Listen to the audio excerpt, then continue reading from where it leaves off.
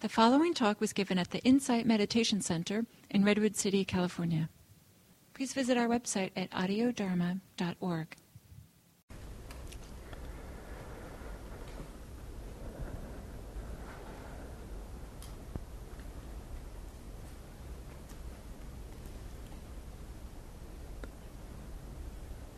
So this morning, speaking about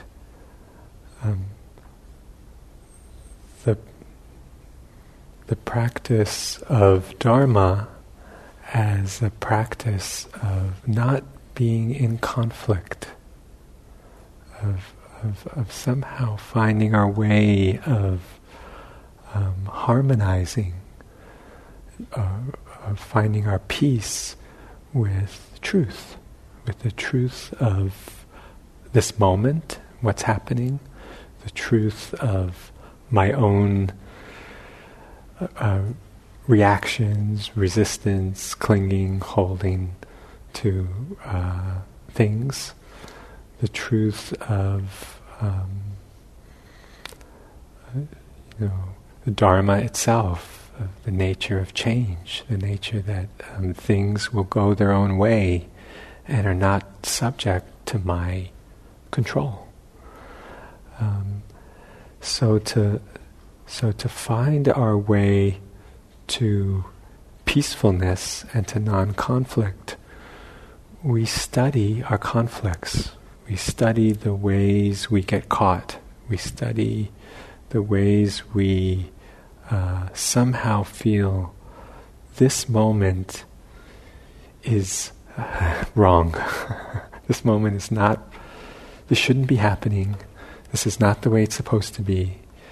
Often in our sitting practice, it can be manifested as this feeling, I'm not here to feel this.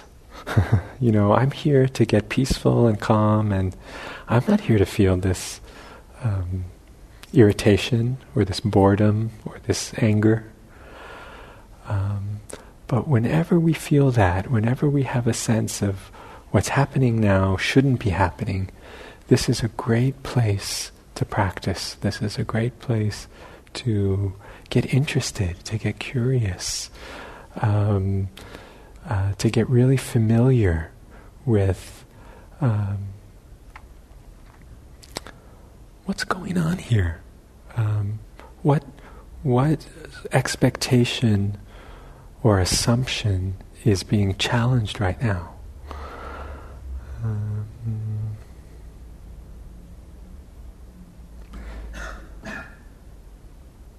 I think science today is quite clear that there are sort of grooves in the mind that are well-worn sort of pathways, habits, that the more we do something, the more it gets reinforced. And so in practice, one of the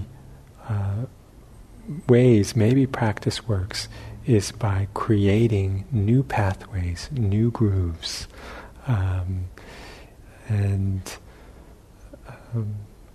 There's a story that comes to mind of the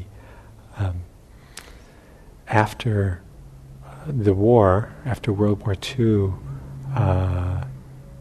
in Japan, it was discovered that some of you might have heard this, that there were some soldiers who had been left behind in the jungles, in the really remote islands, Okinawan island chains.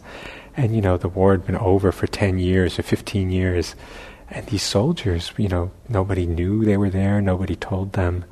And maybe there's something in this sort of Japanese mind or culture that has this loyalty and this sense of fulfilling one's duty.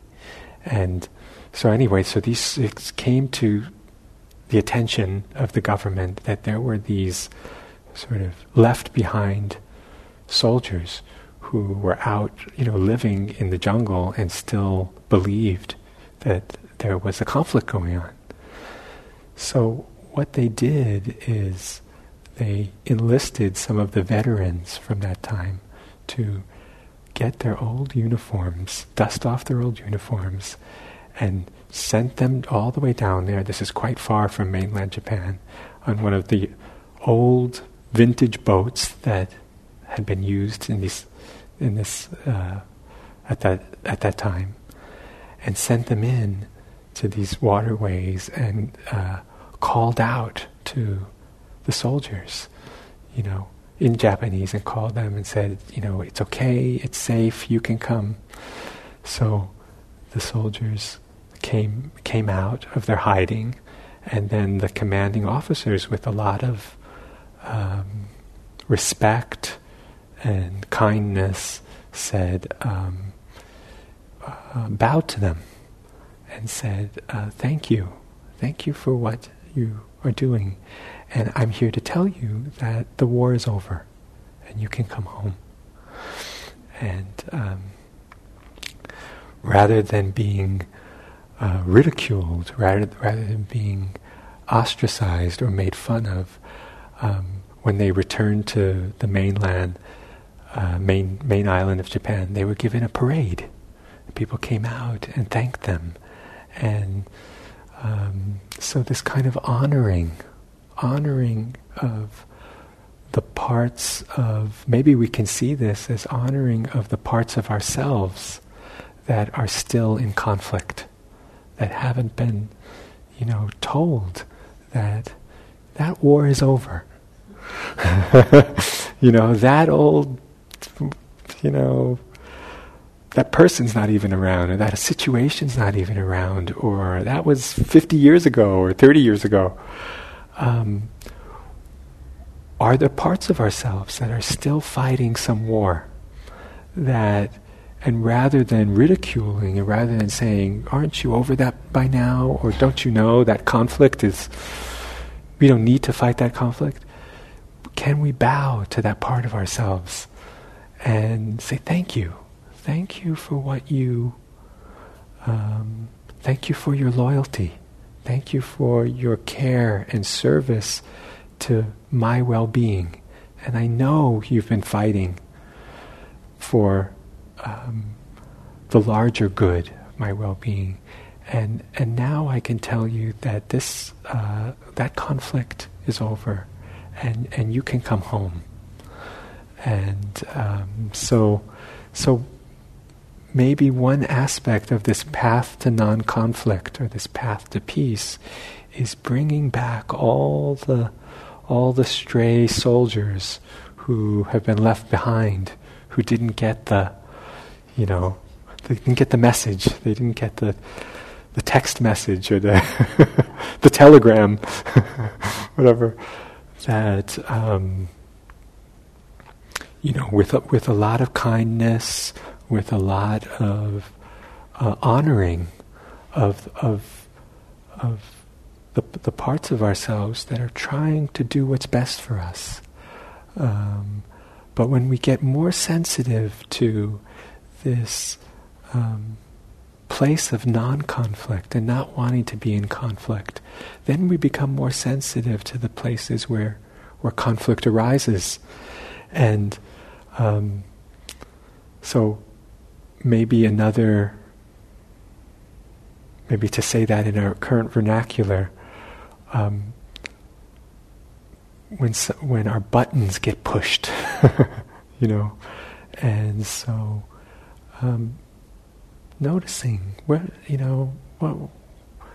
this is a great opportunity when our buttons get pushed in something, whether it's in the political realm, whether it's in the realm of family, whether it's in the realm of some ideas I have about the future, or about what is or isn't supposed to happen. We have these buttons, and life has a way of pushing our buttons.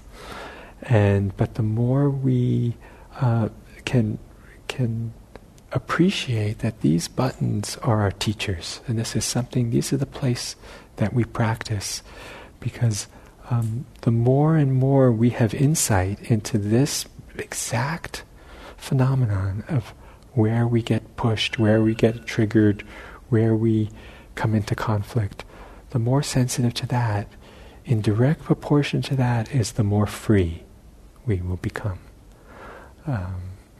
They are exactly the path to more freedom, more happiness, more peace. So, okay, thank you very much.